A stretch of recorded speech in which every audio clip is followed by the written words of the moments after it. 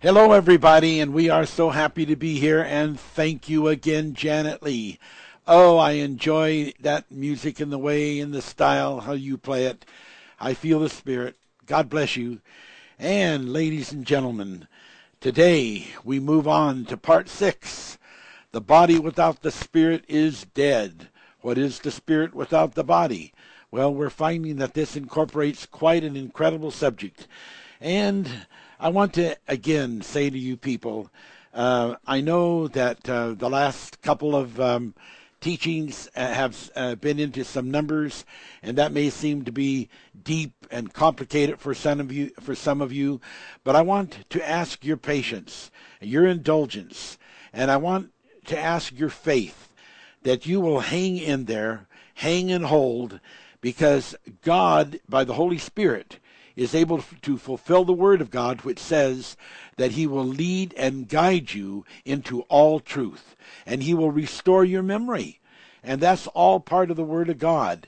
Now, this message today is going to be very, very interesting to a lot of you people, because today I'm going to go into some interesting scripture to give proof of some of the teachings that I was doing using various numbers, and to show you how by the scripture these are substantiated and supported. I just think that you will find this a very deep message, but believe me, it needs to be taught. It needs to go on record, because as we advance forward into the time of the future, it will be very important for people to look back and see in these holy manifest teachings how that the Word of God was being revealed way back when. Blessed be the name of God. Now I want to just review just a few things from a prior message or two. This is going to be very short, but we talked last week about that the Bible teaches us that we are in star time. And we quoted that from chapter 1 of Genesis, verse 14, where the Bible says, "And God said, let there be lights in the firmament of the heaven to divide the day from the night, and let them be for signs, for seasons, and let them be for days and years." So we see that in also verse 15 and 16, that it's very, very clear that the stars were made to provide a time element. And that is so important, because our sun is a star. And we mentioned last week that it's been burning for about, they estimate, 10 billion years or more. And it's been burning for, 5 billion years or more, and they're expecting it to go on for another at least 10 billion years or more. And when we start talking about the number 70,000, 80,000 years, that is not even a little flip, a little speck in the percentage of time in comparison. So those things are important. And we read Psalm 72:5. "They shall fear thee as long as the sun and the moon endure, throughout all generations." And Ecclesiastes 9:11, "I returned and I saw under the sun that the race is not to the swift, nor the battle to the strong, neither yet bread to the wise, nor yet riches to men of understanding, nor yet favor of skill, but time and chance happeneth to them all." Then we had the scripture 8:21 through 22 in Genesis. "I will not again curse the ground any more for man's sake. For the imagination of mankind's heart is evil from his youth. Neither will I again smite any more every living thing as I have done. While the earth remaineth, seed time and harvest, and cold and heat, and summer and winter, and day and night shall not cease." So we've got the Word of God upon which we stand. Then if you turn in Genesis, while we're there, to the second chapter, where it says, verse 2, "And on the seventh day God ended his work which he had made, and he rested on the seventh day from all the work which he had made." And now verse 4, "These are the generations of the heavens and of the earth, when they were created in the day that the Lord God made the heavens and the earth, and every plant of the field before it was even in the earth, and every herb of the field before it grew. For the Lord had not caused it to rain upon the earth, and there was not a man to tell it." Now, the point I want you to follow here and remember is that in the very beginning, in Genesis here, we are being given a format, a scale of reckoning to follow. These are the generations. So when it's talking about the creation of the earth, when it's talking about all of the events that are happening, and as they are divided by days, and then we understand that day can be something very, very different, because we read in this verse 4, "These are the generations of the heaven and the earth when they were created in the day that the Lord God made the heavens, made the earth and the heavens." So we see that day can be a very great sum of time. And we see that the language of the Bible, that it puts all of the creation in, is about generations. It not only includes, as it later makes it very, very clear throughout the Bible, that generations refer to human beings, but it makes it very clear that generations refer to the entire whole creation. So this thing of generations is the language of the Bible. Now, let's move on and let's talk about, just a few other kind of important thoughts. I want you to come into that understanding of parallels, because without coming into the understanding of parallels, you really, really can't come into an understanding of the Bible. The Bible is quite the different book than any other book out there. And if you look at Revelations 22, and we look at verse 1 through 2, "And he showed me a pure river of water of life, clear as crystal, proceeding out of the throne of God and of the Lamb. In the midst of the street of it, and on either side of the river, was there the tree of life, which bare 12 manner of fruits, and yielded her fruit every month, and the leaves of the tree were for the healing of the nations." Now, when we start talking about this parallel, when we start talking about the revelation of the parallels, we see here where most people only understand there being one tree of life. But we see here clearly in chapter 22 of Revelations and in verse 2, "In the midst of the street of it, and on either side of it," or on either side of the river, "was there the tree of life, which bare 12 manner of fruits, and yielded her fruit every month, and the leaves of the tree were for the healing of the nations." Now, when you read this, you understand that this is not putting it in the fact that this tree was on both sides of the river, the same tree, because you would not have to think too hard or too much to imagine what that would have to be like for it to be on both sides of the be one tree that was on both sides of the river. But there's two trees here. There are two trees, and so that number 2, that parallel, is throughout the Bible, and it comes up many, many times. And if we were to go and look at, for instance, the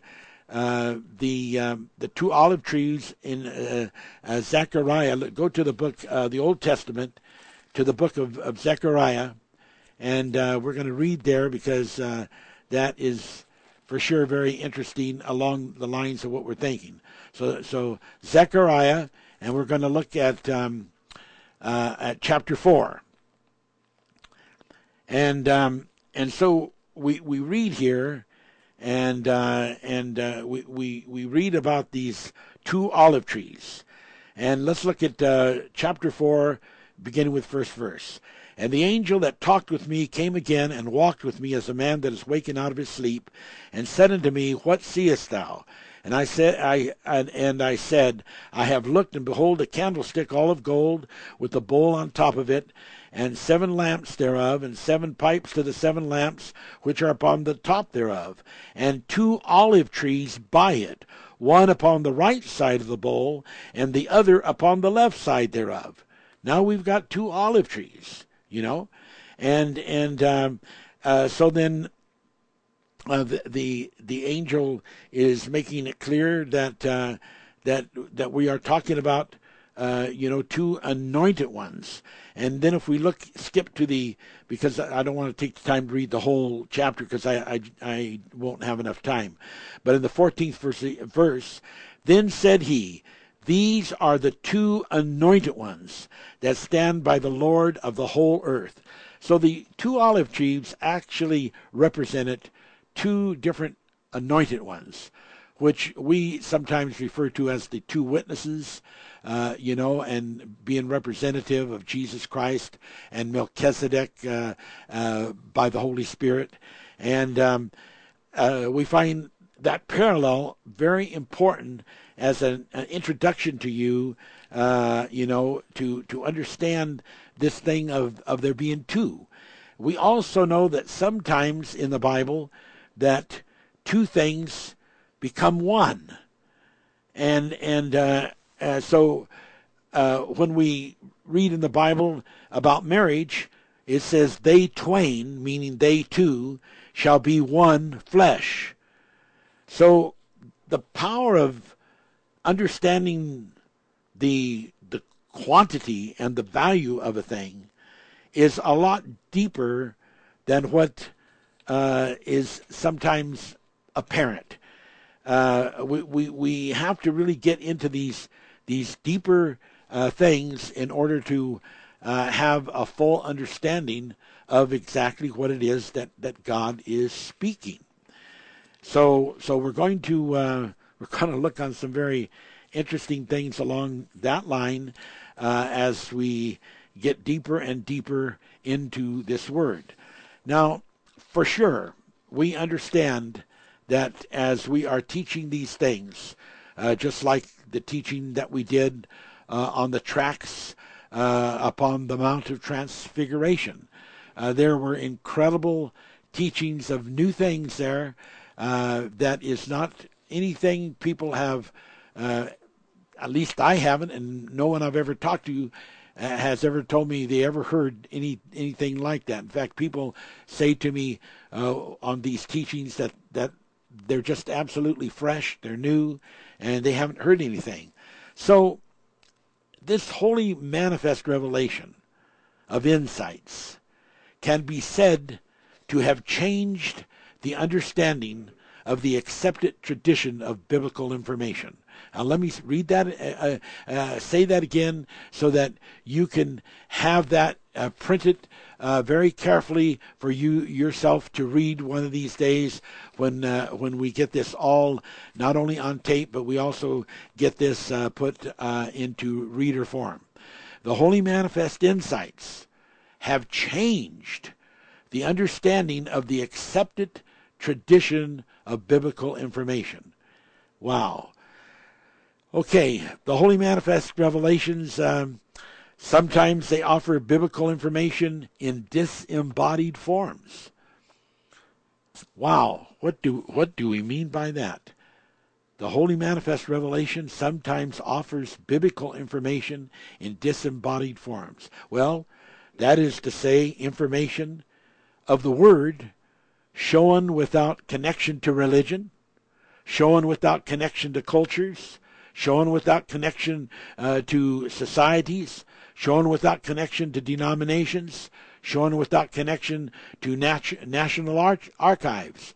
Those all being bodies, so to speak, and so we are revealing biblical information in a new way that does not connect it to that does not connect it to these bodies, but rather instead showing it in disembodied forms, which is, by the Spirit, a way of speaking it and saying it, because just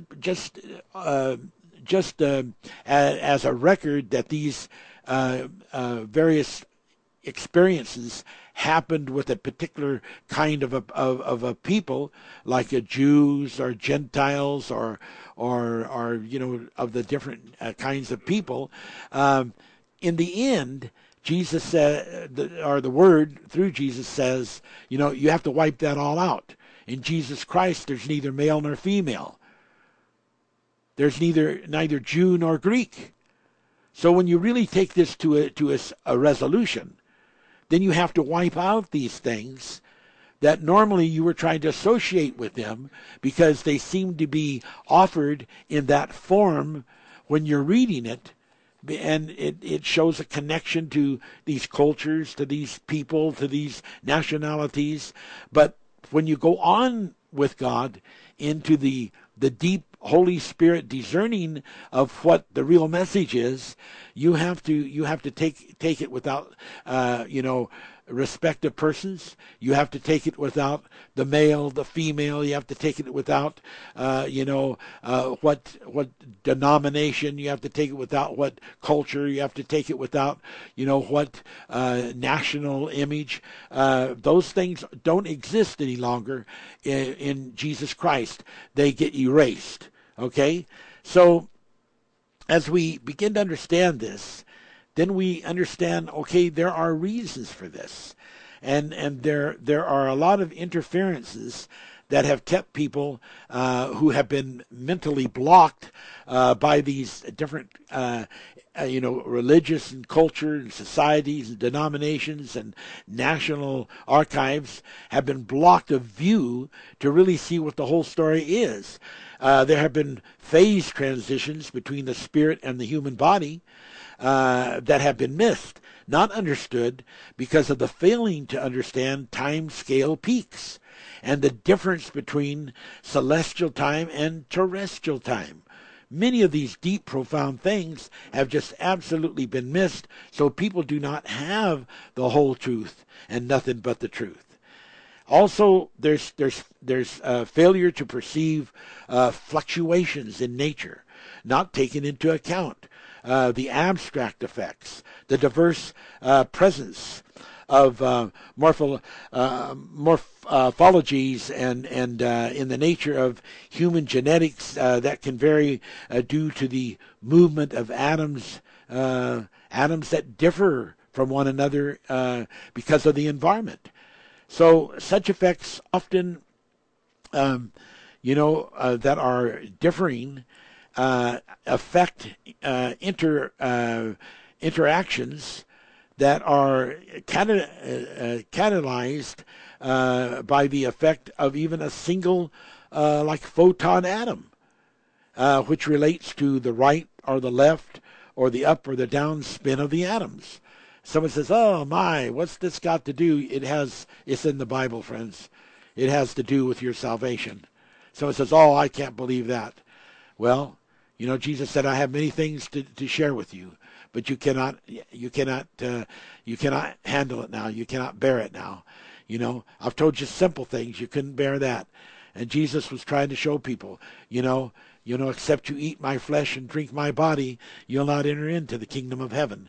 There are things that are deep. There are things that are profound. There are things that are abstract. There are things that cannot be taken into the account through natural means. There are the parallels, the two olive trees, the two trees of life. Those are just two examples. There's many, many more. And these spins that are in nature are polarizations, and they affect a person's alignment. And there are so very, very much that we do need to understand about some of those things. You know, like if we were talking about a superposition state of one's thought processes, a state so profound that it could polarize, it could polarize both the left and right spins, then we would have a superposition state that was involved with synchronizations that were simultaneously evident and affected. So someone says, well, what would that mean? That means that your polarizations wouldn't be just broadcast in all directions and different directions and all the many kinds of things that confuse a person's alignment, but you would be able to have, and Jesus put it this way, single eye vision. You know, you wouldn't have just a left and a right, the opposite forces spinning in your life, but they would simultaneously be happening at the same time, so that it was just one polarization instead of two or more. And that's an incredible thing. And you might say, well, how could that ever happen? It could happen. It could happen. So the secret of this very thing that I am talking about today is being sought by today's scientists, because it is the very undershifts that involve what is called entanglement and the quantum gates. And I want you to remember this thing where I say quantum gates, because I'm going to be talking here in a little bit about the pearl gates, and I want to make a parallel. So this thing about entanglement, we've talked about that before, what that is, and that's where, like in space, there are two atoms. Maybe one atom here on Earth and one atom clear to the other side of the universe. But they are entangled. And because they are entangled, what happens to the one happens to the other. Someone says, I can't believe that. Well, it's in the Bible, and I'm going to read the scripture here in a little bit. It is biblical. It is real. It is taught by the Word of God. Praise God.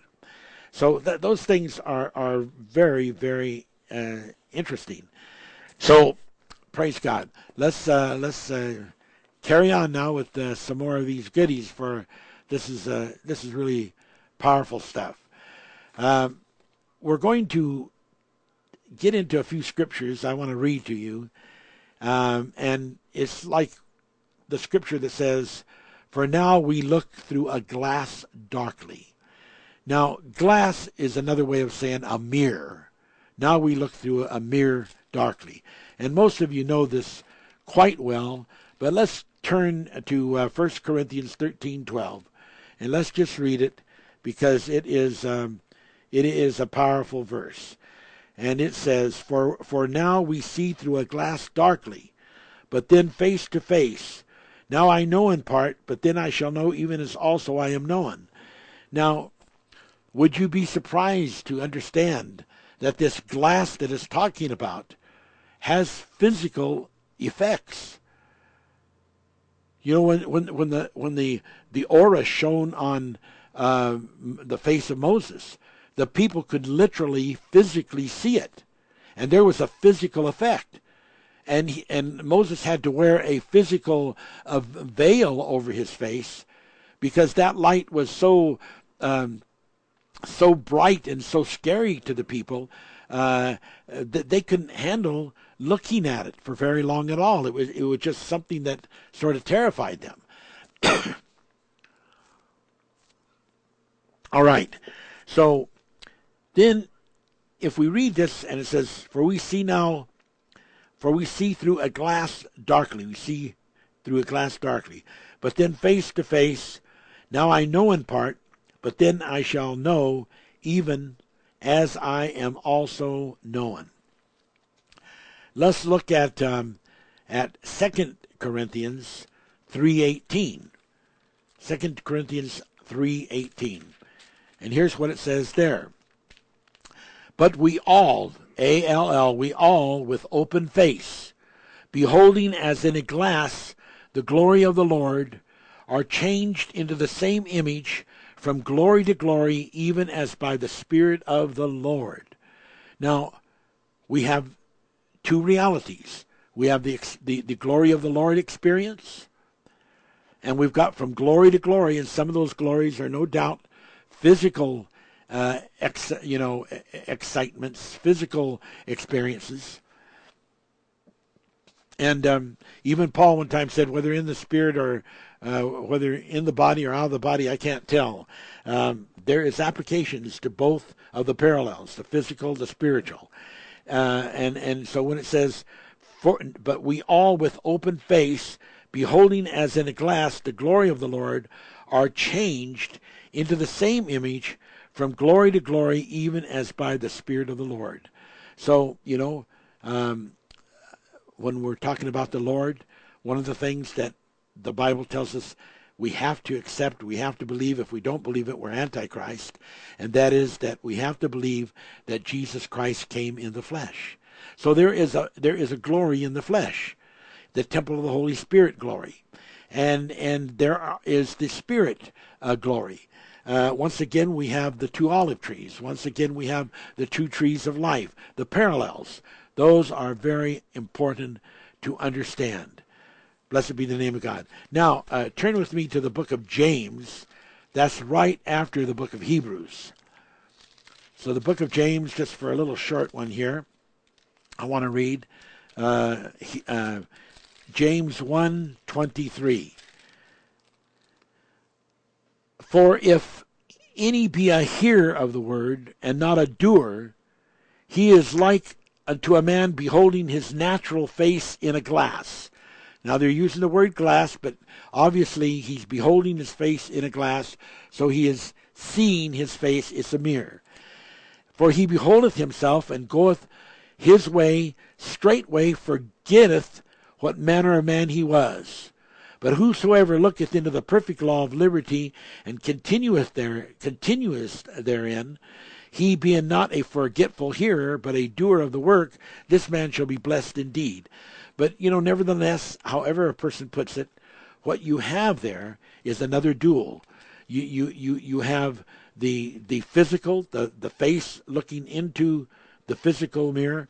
Then you have the beholding of oneself into the perfect law of liberty, which is like on the spiritual side of things. So as a person gets into all those kind of revelations, it is absolutely quite important. Now in Revelations, chapter 4, verse 6, interestingly it says, and before the throne there was a sea of glass, like unto crystal, and in the midst of the throne and around about the throne were four beasts full of eyes before and behind. And so we've got this sea of glass in Revelations 15:2. Let's read that. 15:2, where it says, and I saw as it were a sea of glass mingled with fire, and them that had gotten the victory over the beast. Now remember this, that whatever this message is about the glass, it's connected to those who obviously understand it, who obviously are involved in it in a spiritual and physical way, and they are the ones that overcome the beast. Let's read what it says. And I saw as it were a sea of glass mingled with fire, and them that had gotten the victory over the beast, and over his image, and over his mark, and over the number of his name, stand on the sea of glass, having the harps of God. And they sing the songs of Moses, the servant of God, and the songs of the Lamb.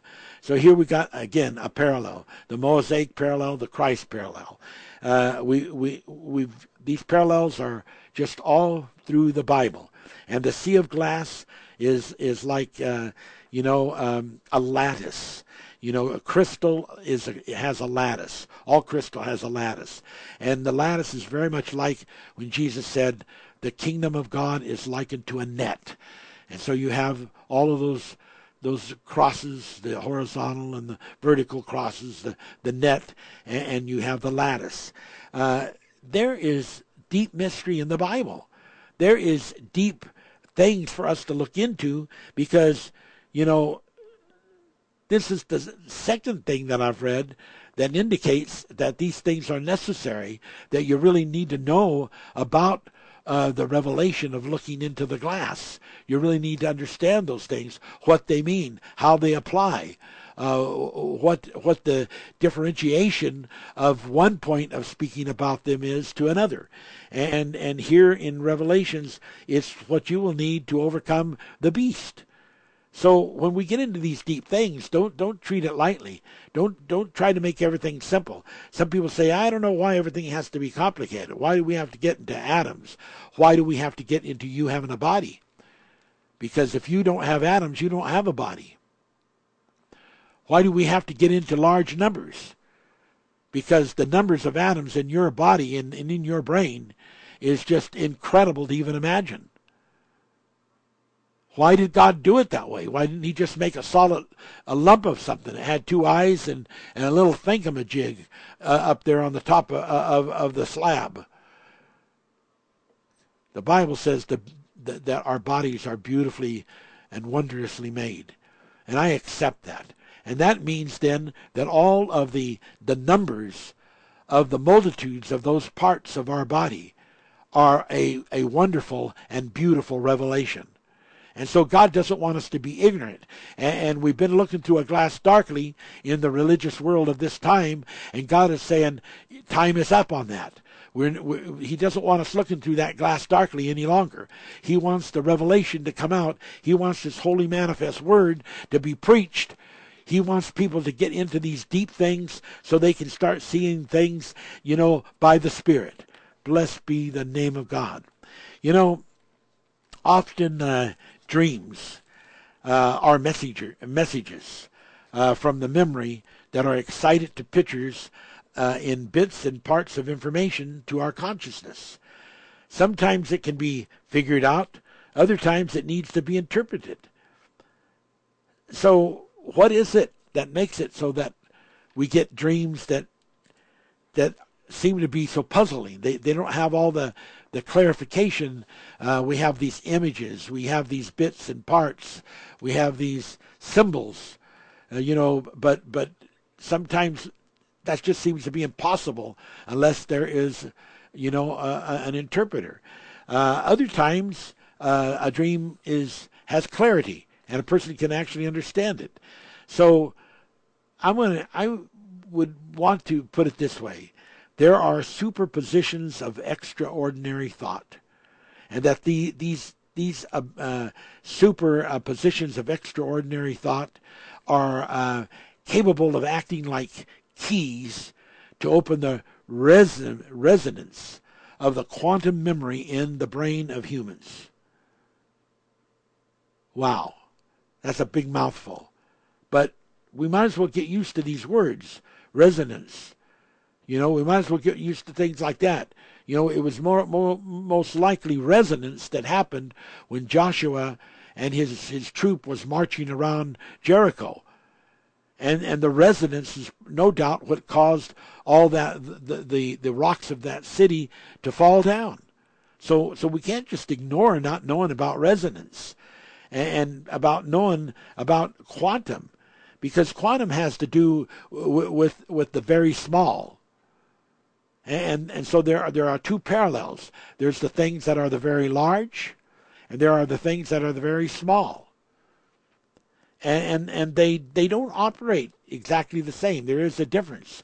The very large is figured in the scientific world on the classics of science and math.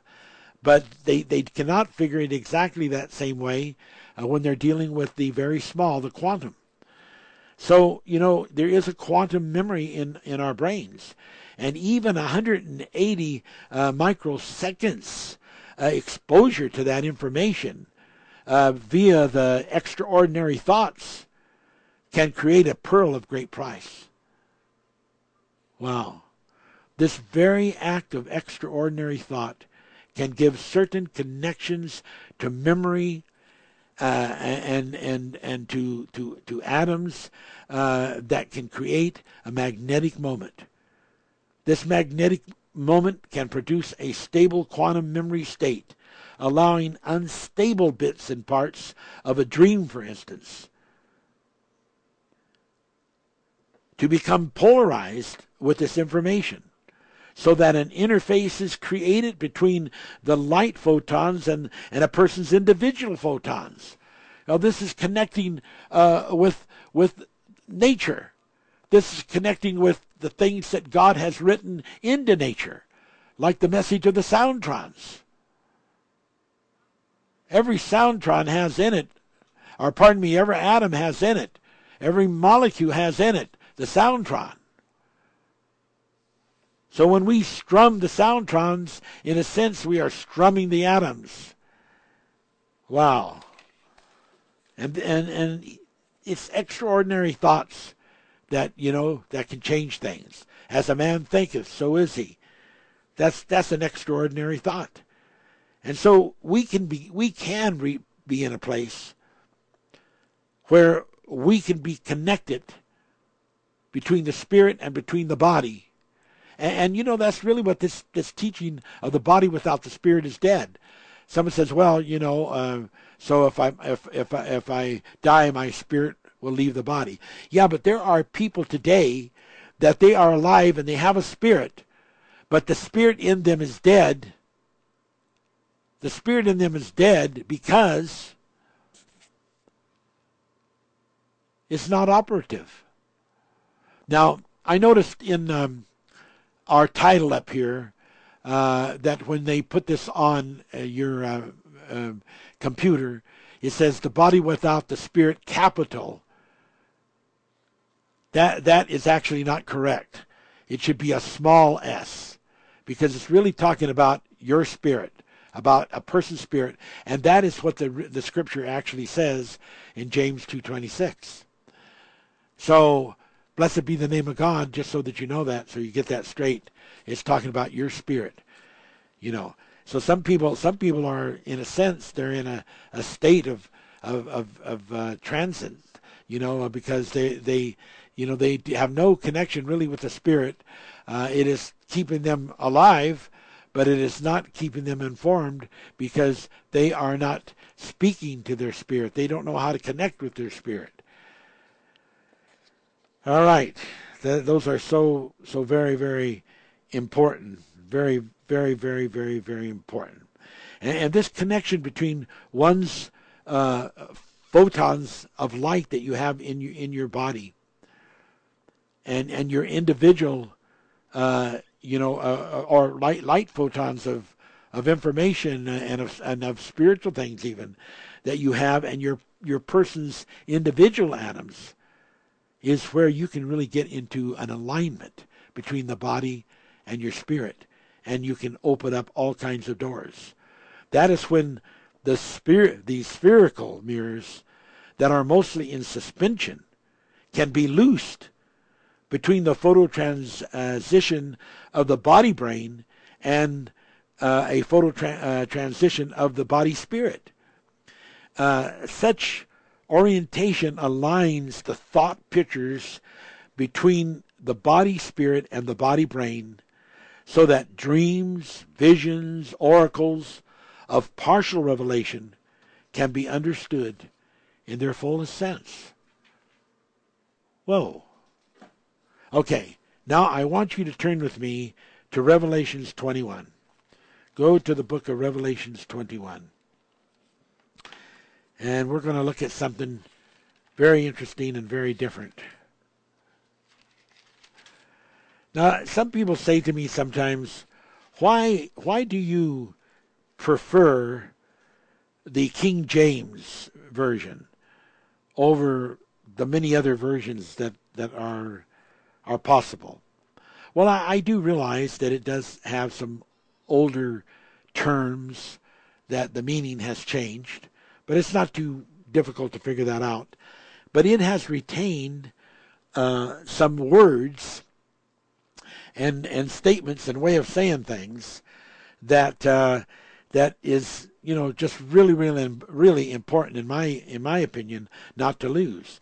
And some of the new versions negate some of those things. And this is one of the subjects I'm going to get into today in Revelations 21:21. Revelations 21:21, and it's talking about the Holy Jerusalem, the city lying foursquare, and the foundations, and it describes them in the 19th through 20th verse. And then in the 21st verse, it talks about the 12 gates. The 12 gates were 12 pearls. Every several gate was of one pearl, and the street of the city was pure gold, as it were transparent glass. Now, there's a word in there that is just a sensational word.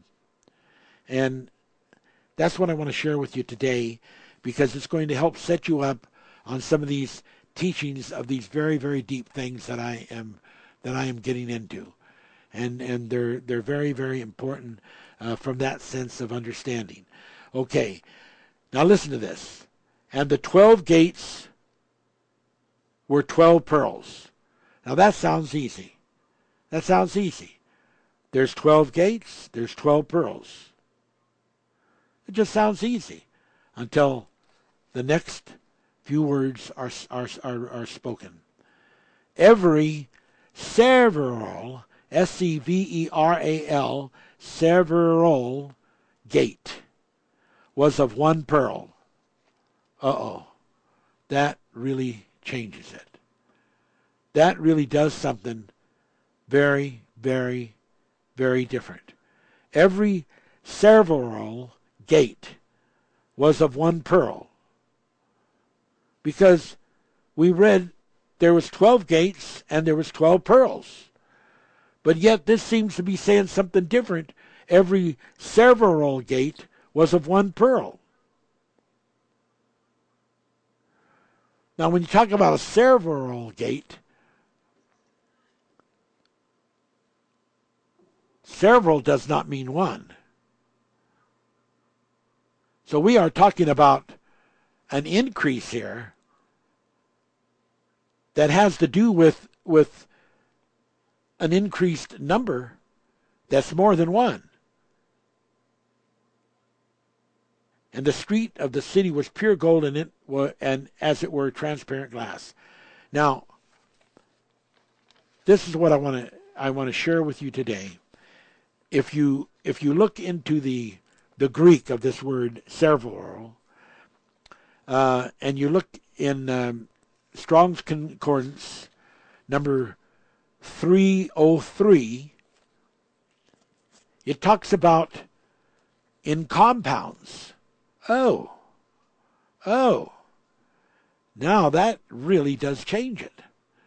That something is a compound. Something is a compound means it can have many parts to it, but it is all put together as though it is one. So we've got these several gate. It's a gate, singular, but at the same time it is a several, which means when we look at the Greek that it is in compounds. Wow. And then if we look at the other part of the number, because they give two numbers, they give Strong's Greek dictionary number 1520, and that also includes like abundantly and the word other. And that's a really interesting word, other. There are other factors. There are other considerations. This compound idea incorporates other aspects, other consistencies, other revelation of the meaning of what a pearl gate is or is not. And that is very, very, very interesting. Wow. Now let's look at some other scriptures that use that word.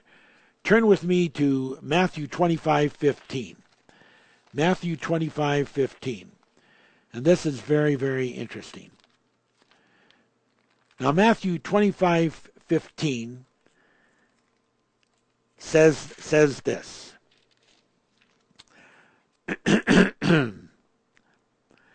And unto one he gave 5 talents, and to another 2, and to another 1, and to every man according to his several ability. And straightway took his journey. So we see these talents being passed out, but we see that each man doesn't just have just one ability, but there are several abilities that one person may have.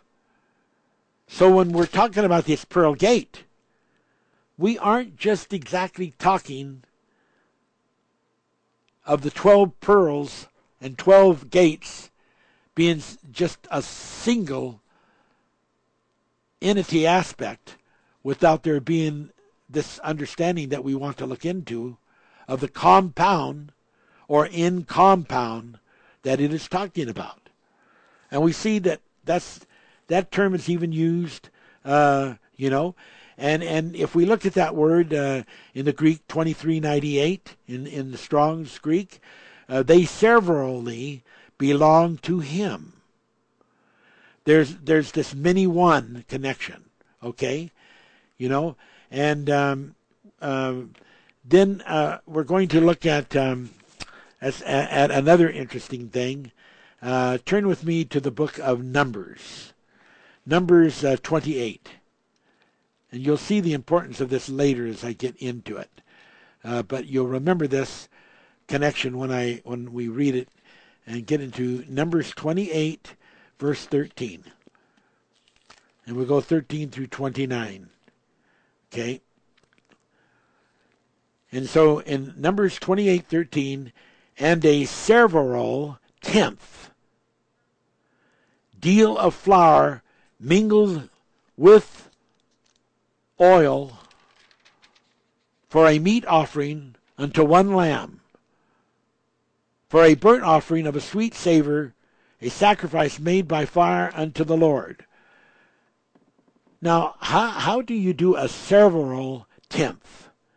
Well, a several tenth deal. The word deal means 28 quarts. So this several tenth is comprised in a compound kind of way of 28 quarts of flour mingled with oil. Wow. And it's interesting that this 28, if you look at the value number, and you go 2 plus 8, you get 10. So it brings you back to the 10 of the 10th. So the several tenth deal is not just a tenth, that is a tenth, but it's a compound tenth. And the deal represents 28 quarts. Now, I wouldn't want to not have that word put into the Bible. I wouldn't want that, but that has been taken out in some of the new versions. And it's mentioned again in Numbers 29:10, a several tenth deal for one lamb throughout the 7 lambs.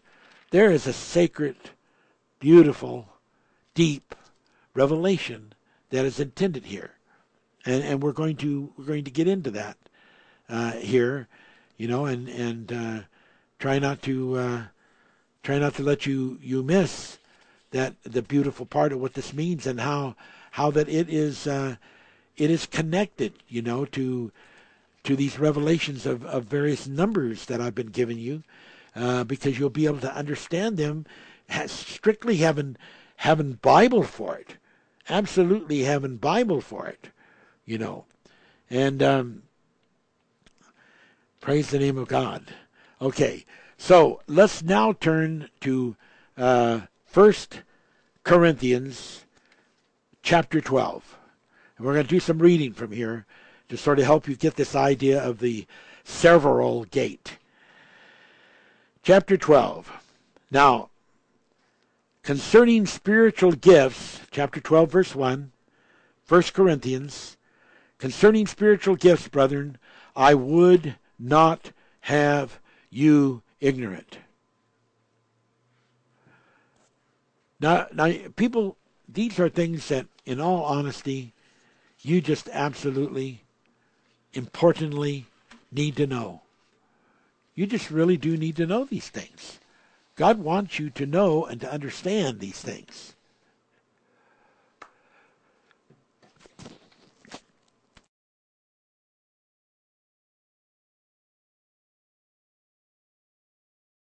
So, there are different things, like I read to you that time in Daniel 12:10.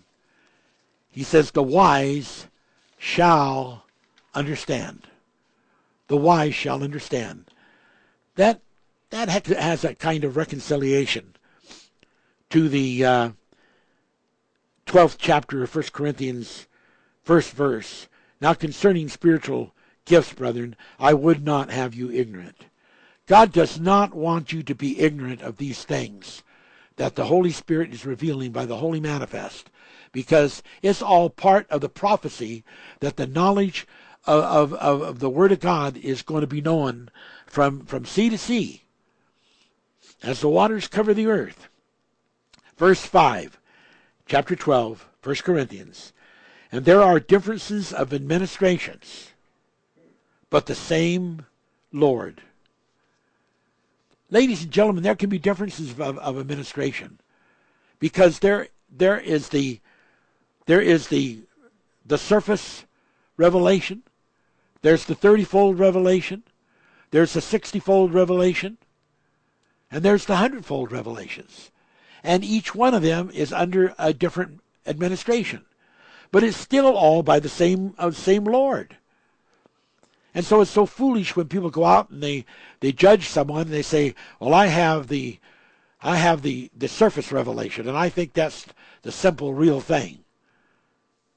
But that's judging. And there's differences, yes. There's differences, yes. Of administration, of teaching, of levels. But it's the same Lord that's involved in the administration of the 100-fold, or the 60-fold, or the 30-fold. And there are diversities of operations, but it is the same God which worketh all in all. There can be differences, ladies and gentlemen, of the operation of how people have their church services and their worship. And it isn't meant for us to go around judging churches. There are some people that need a very quiet, meditative type of approach. Their nerves is possibly just jangled from the kind of jobs or the kind of turmoil or the problems that they have.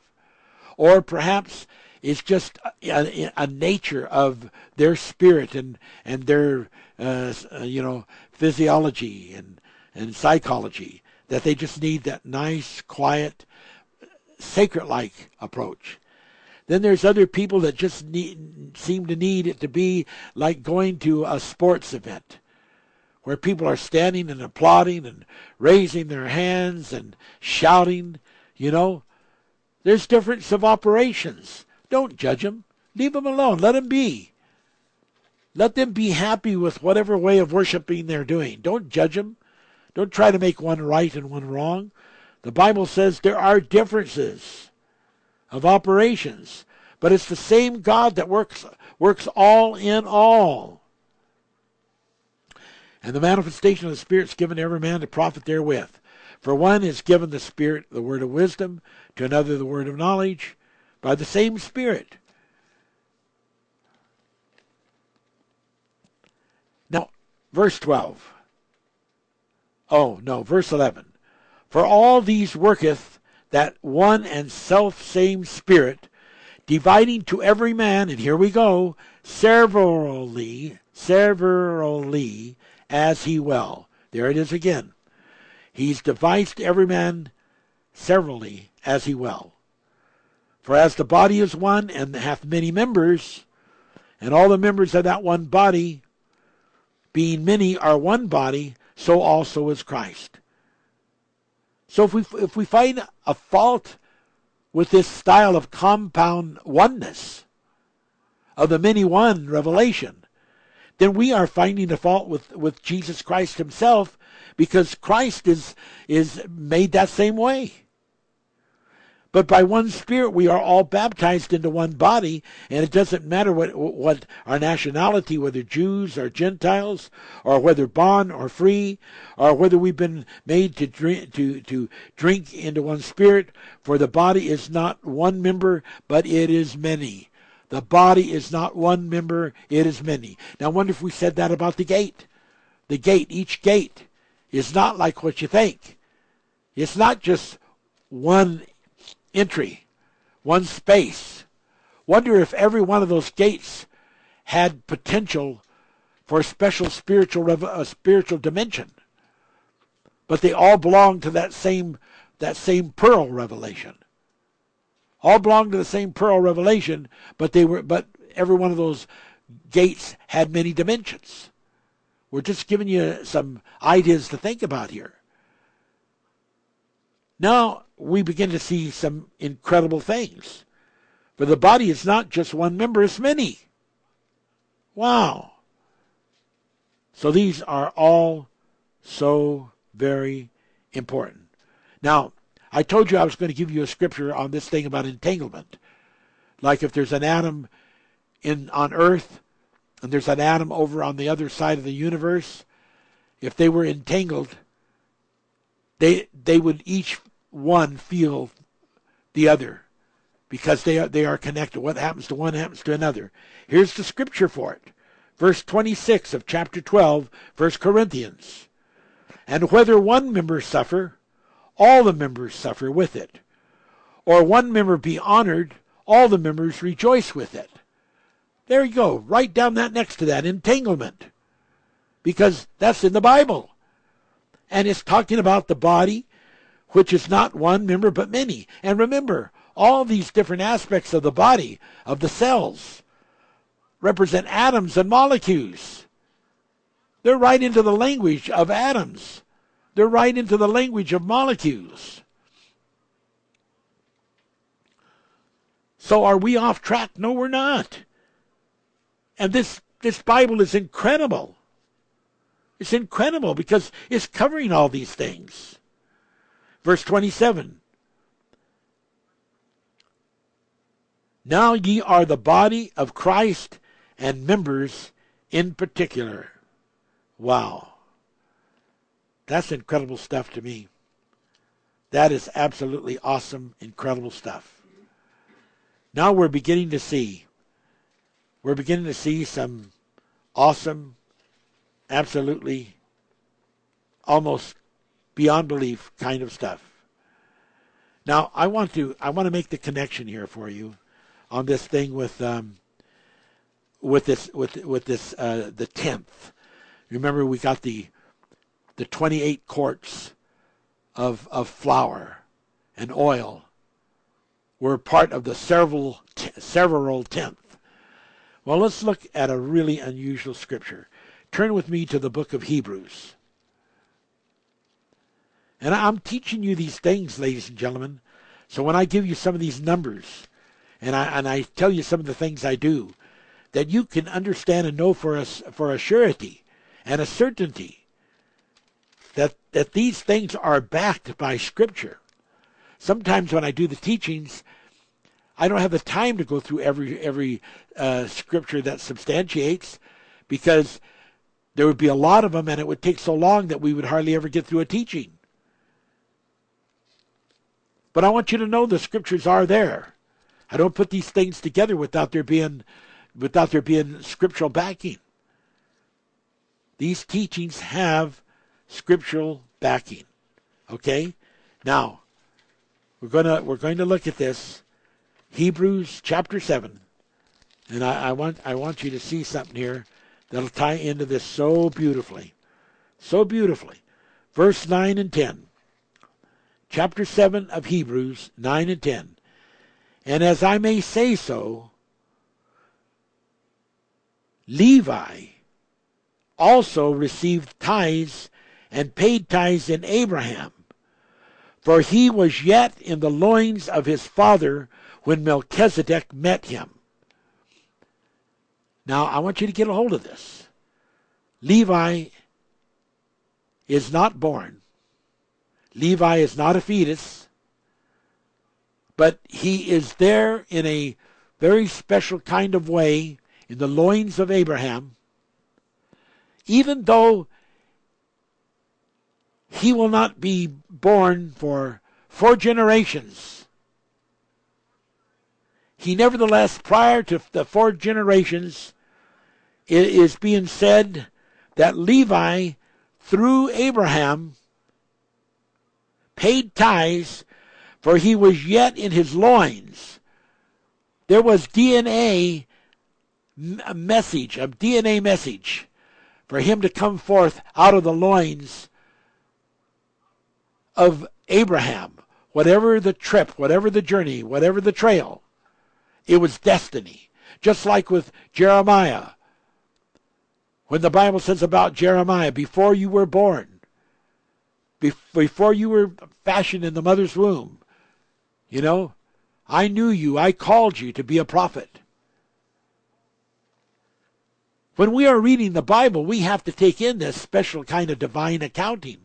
If we don't take into this special kind of divine counting, we miss the deep providence, the deep word that the Holy Spirit is revealing in a profound way. The Bible says, God says, my ways are not your ways. My thoughts are not your thoughts. Then why do people come into the Bible and try to make everything that's said in the Bible, much of it in a very deep and spiritual way, to become the thoughts that humans would think them? And the configurations of how humans would configure them. Why do they do that? Because they are not listening to the Word of God. They are not being obedient to what the Spirit is really saying. There is something very deep and very different about how that we are to understand the Word of God and the Bible. And when you see this revelation that I read to you in Hebrews 7, 9 through 10, where Levi, and you remember when we did the teaching on the tracks on the mountain, where we showed how that God spoke to Noah, and he said, not to Noah, he spoke to Moses, and he says, I want you to take and share the spirit that I have upon you with your 70 elders. And so he did that, and he shared in that spirit. You could say that an experience of a several of Moses came upon these 70 elders. They experienced a several, like this several pearl gate. They experienced that several. What a beautiful revelation. What an awesome revelation. And we could lose that because it's been taken out of some of the new Bibles. And it goes all the way back to the Old Testament. And it's a word that Jesus is shown to have used. In Matthew 25:25. And it's in the book of Revelations, and it's in Corinthians, and it's in the book of Numbers, talking about the 10th, the several 10th, which we understand is 28, in that particular instance, jars of flour and oil. And if you take the 28 and you add the value of the number, individual number, you have 2 plus 8 equals 10. So those several parts bring you back to the number 10, which is the 10th. It's a beautiful way that God does things. It's a beautiful language, this Word of God. It is so exciting. We're dealing with a way of thinking that has to do with a several. We're dealing with a way of thinking, as I read it to you in Corinthians, where the body is not one member, but it's many. And you could apply that to the pearl and to the gate. The gate is not one pearl. The gate is not one gate, but it's many. But someone says, how are we ever going to figure this out? By listening to the Spirit of God. He that hath an ear, let him hear what the Spirit saith to the church. Not what reasoning of the human flesh says. Not with the mentality of how we figure things in the physical, but by the Holy Spirit. That is how it counts. That is how it is real. Blessed be the name of God. Now, let's go over into Daniel. Let's go to the 12th chapter of Daniel. And I want to get into another word. I'm going to get into several words here. Because these words are going to open up your mind. They're going to open up your brain. Now, here's what it says.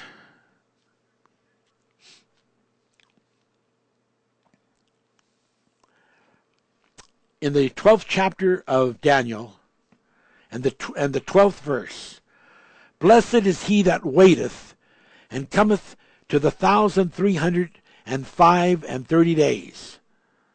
1,305 and 30 days.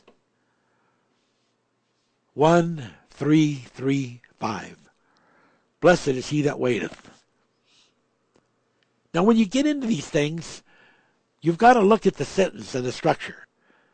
Blessed is he that does what? That waiteth. Well, what does that mean? Well, that just means that, you sit and you wait. Is that really right? Are you sure that's what that means? I mean, what about in Revelations there where we read about one gate and one pearl, and that ended up having a compound meaning. And we understood that it's not just one body, but it's many members are the one body. So are you counting it right? What a difference of math. What a difference of math. It's incredibly increased. Disciples, did you count the fish and the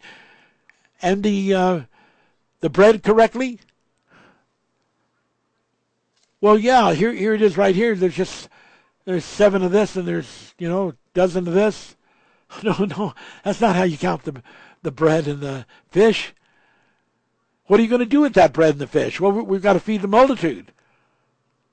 So then, what is it? What is the number that you really need to know? Is it the number that the fish and the bread are in this little basket? Or is the number that you really need to know what the number of the multitude is? Yeah, that's the number you need to know. That is the number you got to plug into the spiritual computer.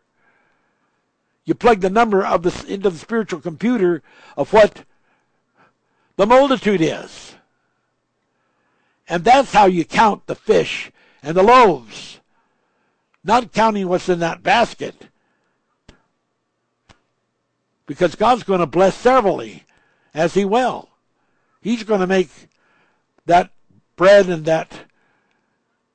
those fish take care of the whole multitude. So you count the multitude. Don't count the fish. Now that's opposite of how people do things, isn't it? But that's when you start getting into the spirit revelation, how you have to do. You got to look at the end result, what the resolution is. And that's what you need to count, because that is the answer that you need. You don't go to the service station and say, oh, well, there'd probably be another service station. Yeah, just give me $10 worth of gas. Sometimes you got to look at the journey. The journey's going to take several $10 of gas to get there. So you might as well fill that whole tank up with as many $10 bills as it'll take. Because what you're counting isn't just gasoline, you're counting the journey. You got to count the journey. And equate that with what the need will be. That's what you count. Now we're looking here at this word. But go your way. Oh no, verse 12. Blessed is he that waiteth. You're getting blessed for waiting? What does that mean? Well, when you go to the Hebrew, Strong's Concordance 2442, kraka, it's very interesting. It has involved in it the idea of piercing.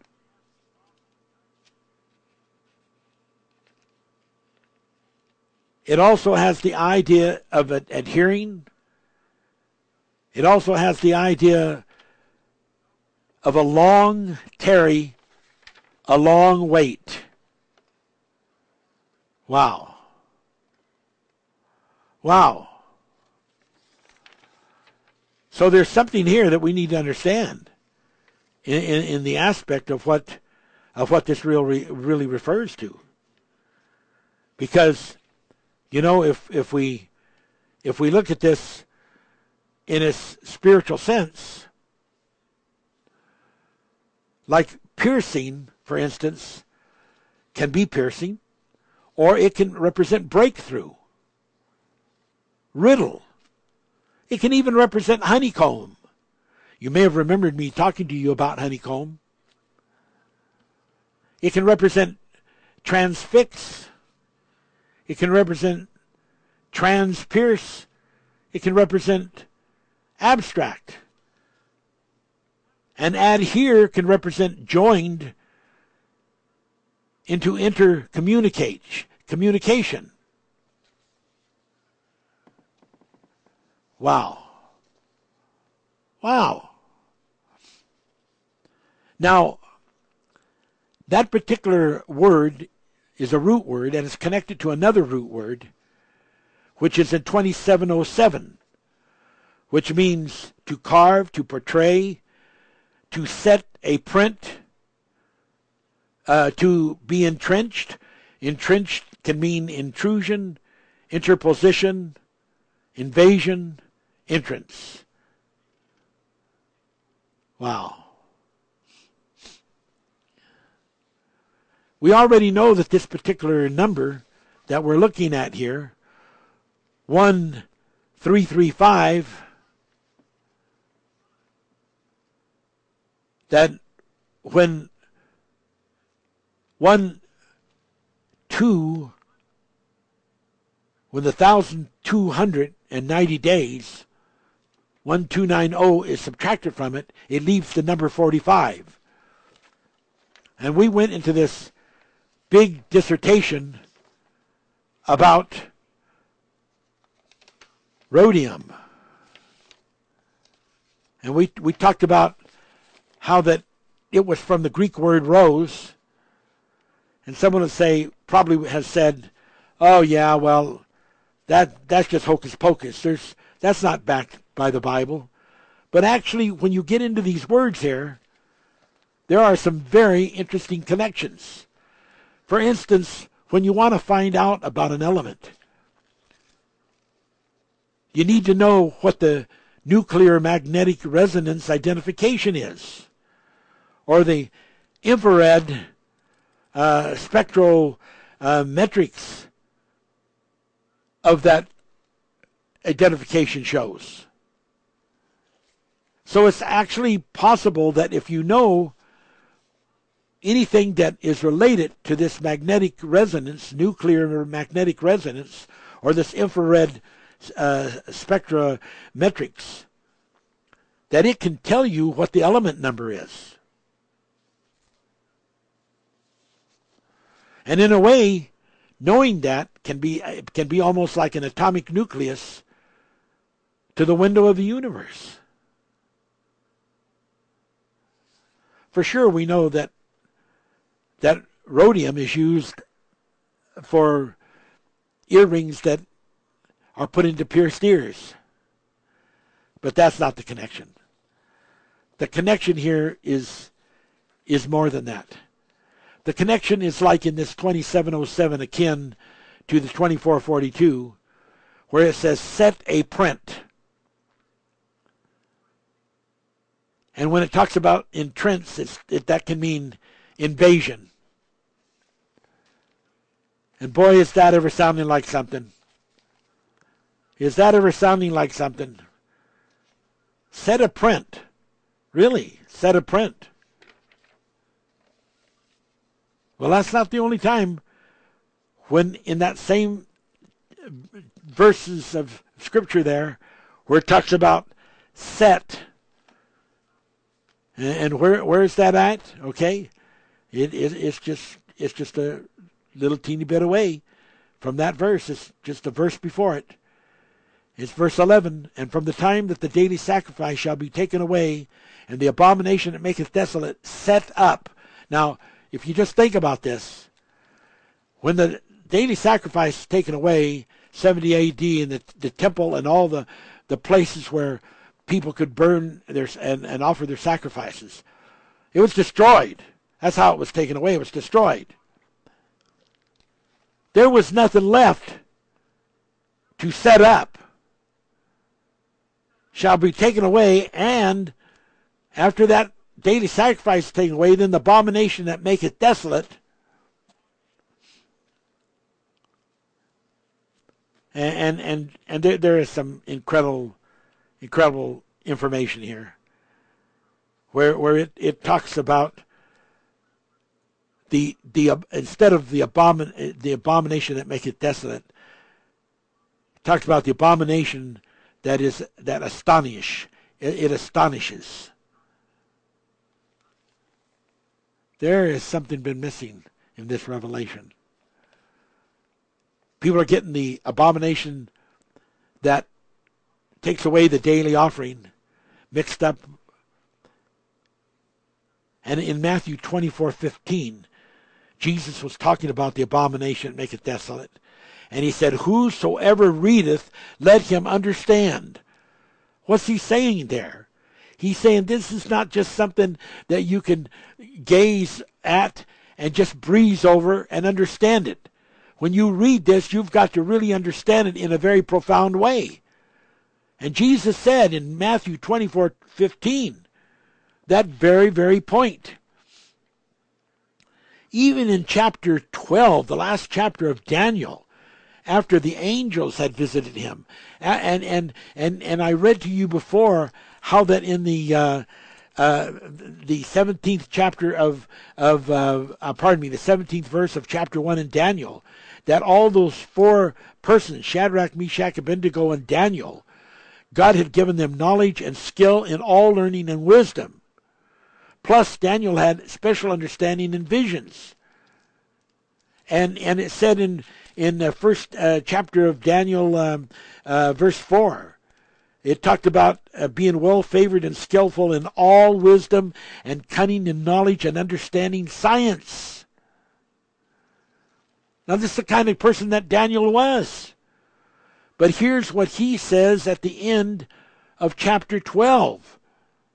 After the angels have talked with him and tried to reveal this to him. Verse 8, chapter 12, and I heard, but I understood not. Then said I, O my good Lord, what shall be the end of these things?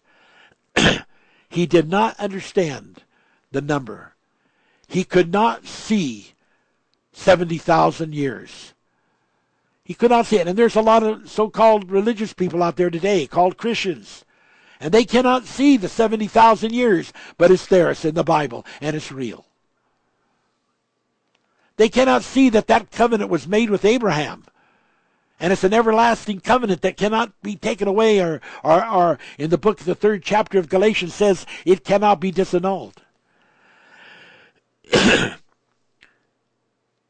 And even Daniel had a problem because he was so into his Jewish faith and what they believed that he could only collect that in his sensory perceptions as how it would relate to a literal, actual 70 years, and then they would go back and return to Jerusalem. Not understanding that there are parallels. Not understanding that there are different levels of interpretation. 30, 60, 100-fold, surface. Ladies and gentlemen, I'm giving you this word. So we have here in the 11th verse, and from that time that the daily sacrifice shall be taken away, and, that's additional, the abomination that maketh desolate set up. What? You're going to set it up? Where are you going to do that at, being that the city's totally destroyed and the temple is totally destroyed? Where are you going to set it up at? Well, when you look up the word set, S-E-T, in Hebrew, in the Strong's Concordance, 54:14, it means print, send out. What in the world is this thing talking about? What in the world is this message? Ladies and gentlemen, what is going on in this message? Well, let's go over and look at the 13th verse, the 13th chapter, rather, of the book of Revelations.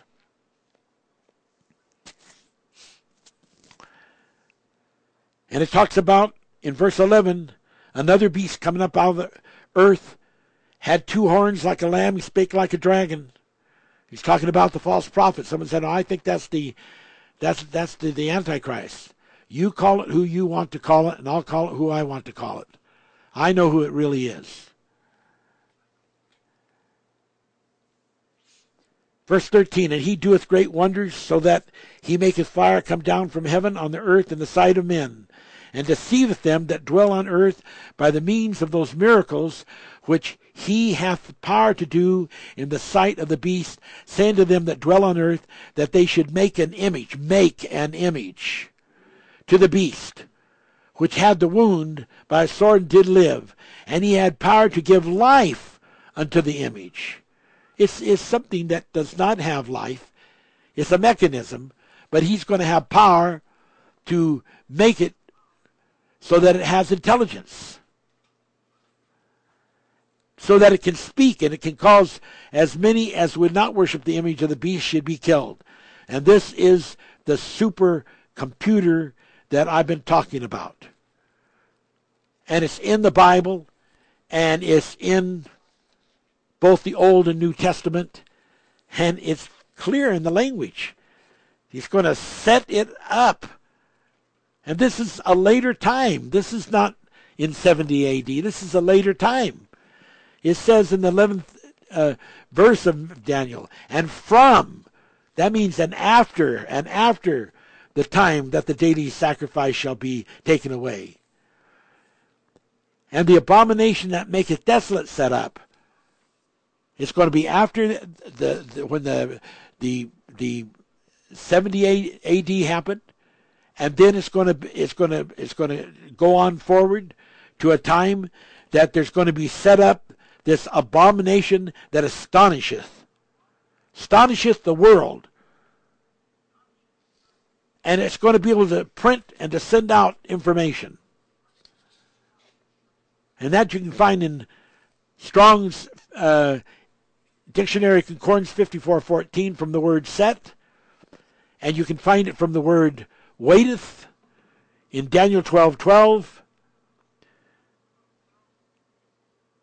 24:42 Strong's Concordance number, and 2707. It says in 2707, set a print, to entrench, to invade. It's an invasion of the rights of the humans on this planet by this incredible computer that is going to be made and going to have the power. It's going to have the power to give life. And I'm calling this rhodium because if I had the time, but I don't have the time, to go into more technical details, which you probably wouldn't understand or you may not understand anyway, you'd be able to see the connection that I was trying to make for you of this nuclear magnetic resonance identification and this infrared spectrometrics of rhodium. It's not just a nothing, people. There's more to it than you think. Rhodium, number 45, which is the number we get when we subtract 1290 From 1335, we get 45. We get the very number in with all of these words, waiteth and set, which certainly do tell the story.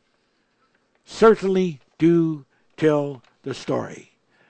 Not only do they tell the story in that sense, but they also tell another story in 2442, Hebrew Concordance. It says, it means also, because sometimes some of these, just like any word, you go into a dictionary, it can have 3 or 4 meanings or more. It means long. It means tarry. It means wait. What's it trying to say? It's trying to say, yeah, I know this says 1330, 35. But there's something deeper here. Severally, it's a compound revelation. It's something deeper. So the secret here in most of the cases is you have to go back to the idea of Genesis chapter 2, in which everything in creation was referred to by generations. So you have to change it. It doesn't matter if it says days. It doesn't matter if it says weeks. There's reasons it's saying days because of the parallels. There's reasons it's saying weeks because of the Sabbaths. But in the end, the final resolution is that every one of those numbers means generations. And in Psalms 105, we know that there's 1,000 generations. And in Psalms 90, we know that there are 70 years. 70 years that is given for verse 90, verse 10.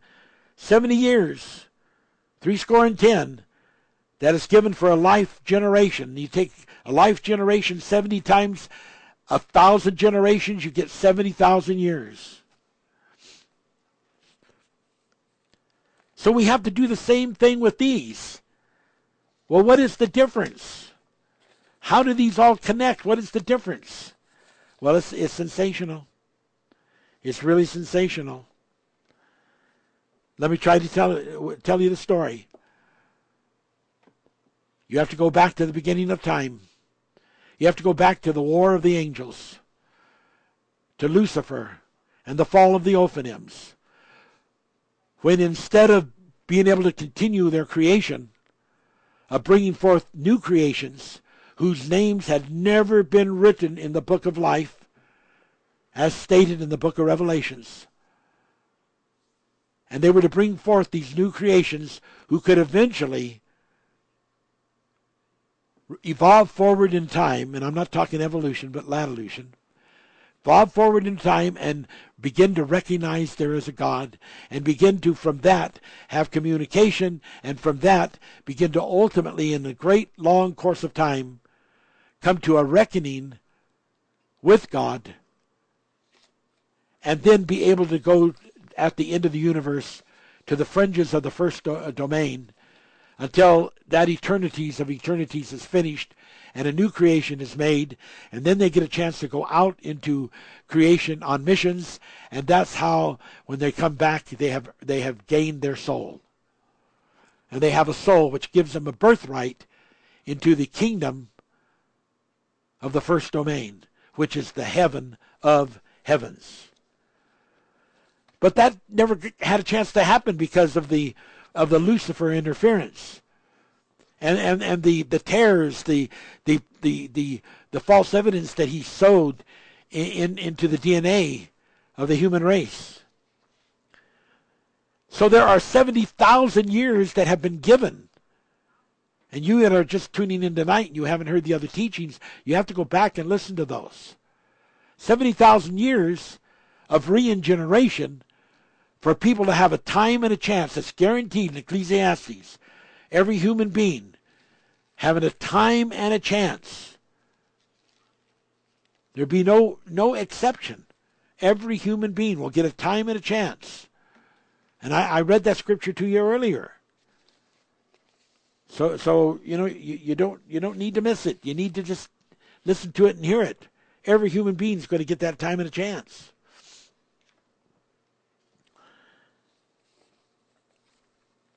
And then what happens? Well, if we take this this revelation that when we have the 1,000 years, which is the 1,000-year generation, which is the millennium. Then after that, is it over? Well, what is over? What is over is the 70,000 years of regeneration. That is basically right at the end, just right at the end. But what still happens? All of a sudden, the whole earth is populated all across the face of the earth with Gog and Magogs. These people that do not have souls are already being born to take the place of the Ophanim that are going to be regenerated and no longer be coming into human bodies on earth, except as they act as dignitaries and they do ministry like angels. Then what's going to happen? Well, then what's going to happen is pretty incredible. Absolutely, absolutely incredible. And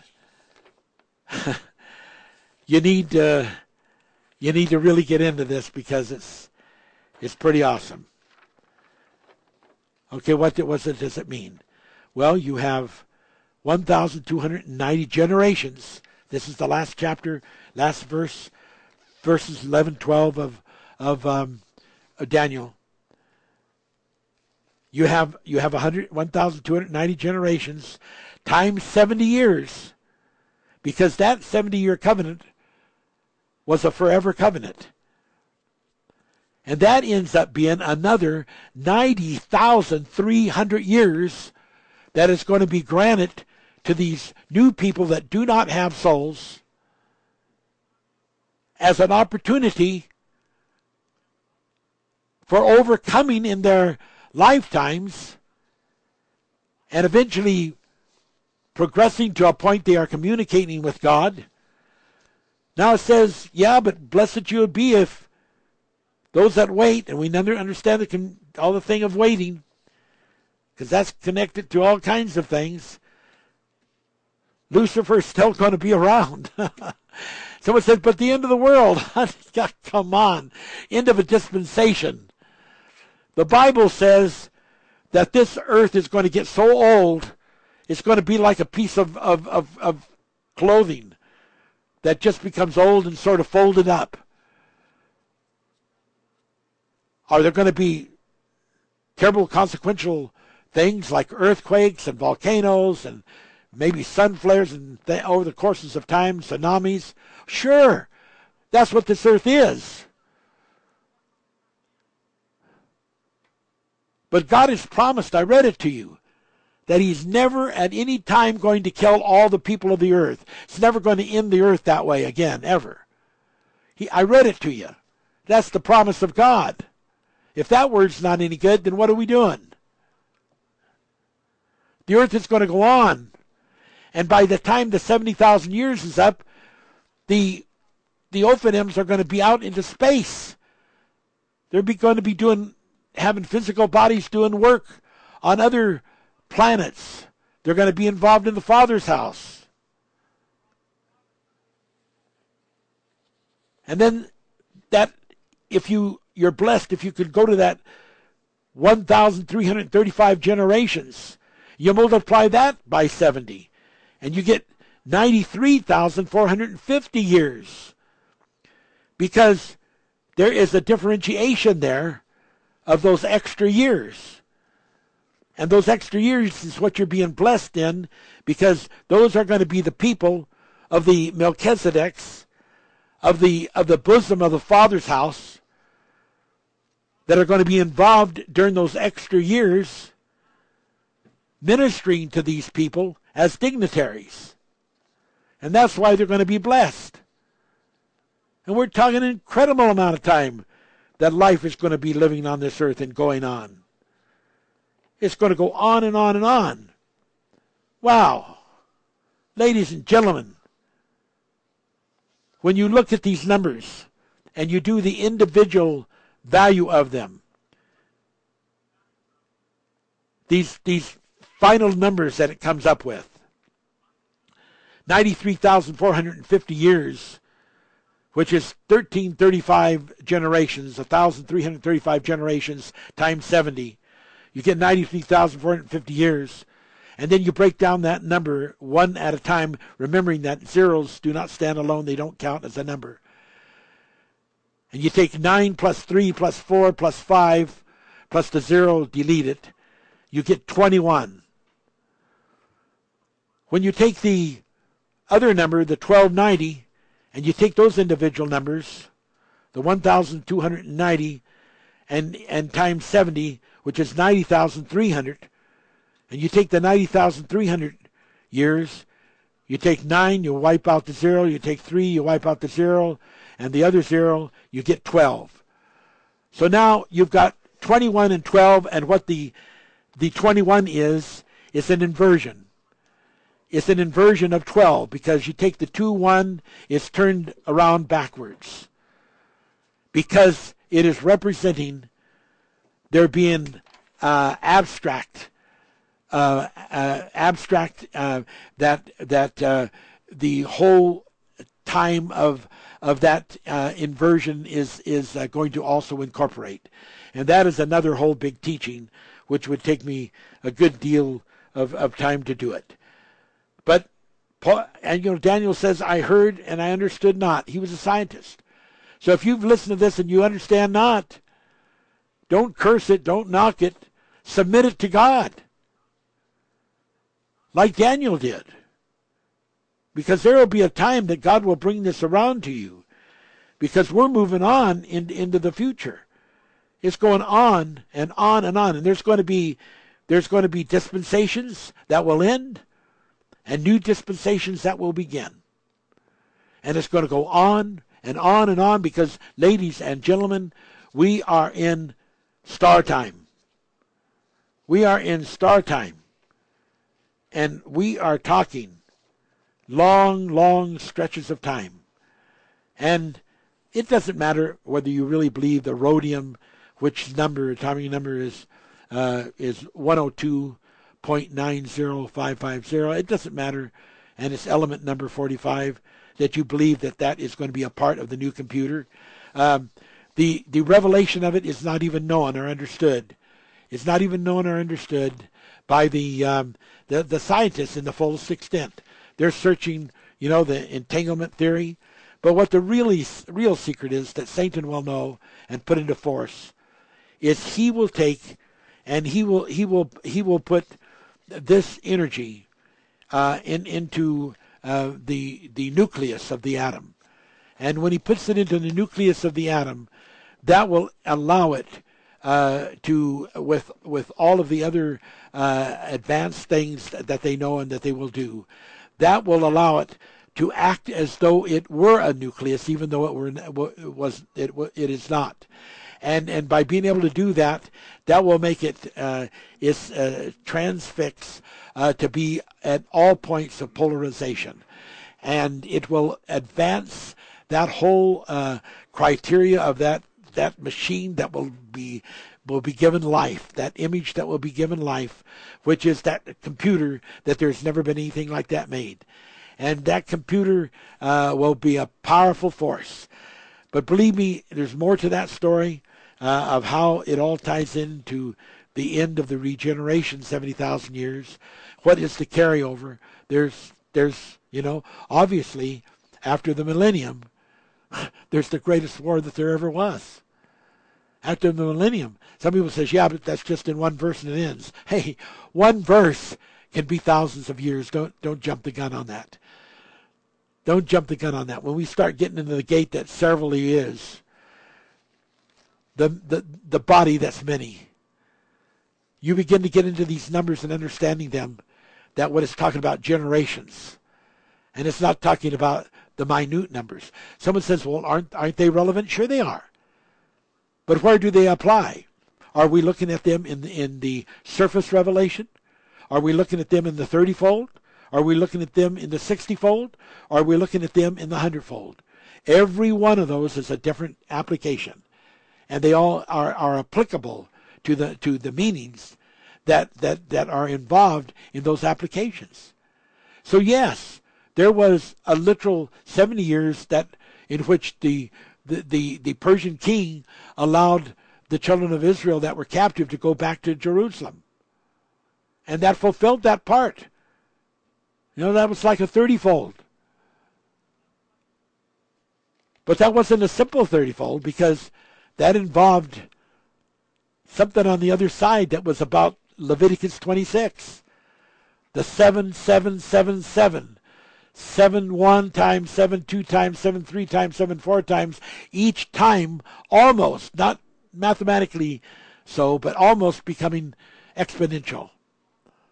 So that each time it was multiplying and doubling the compound number. Wow.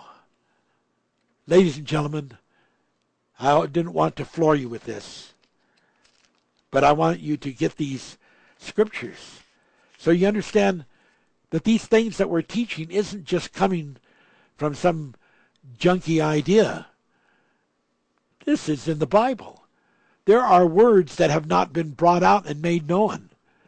And those words are in the Hebrew and in the Greek.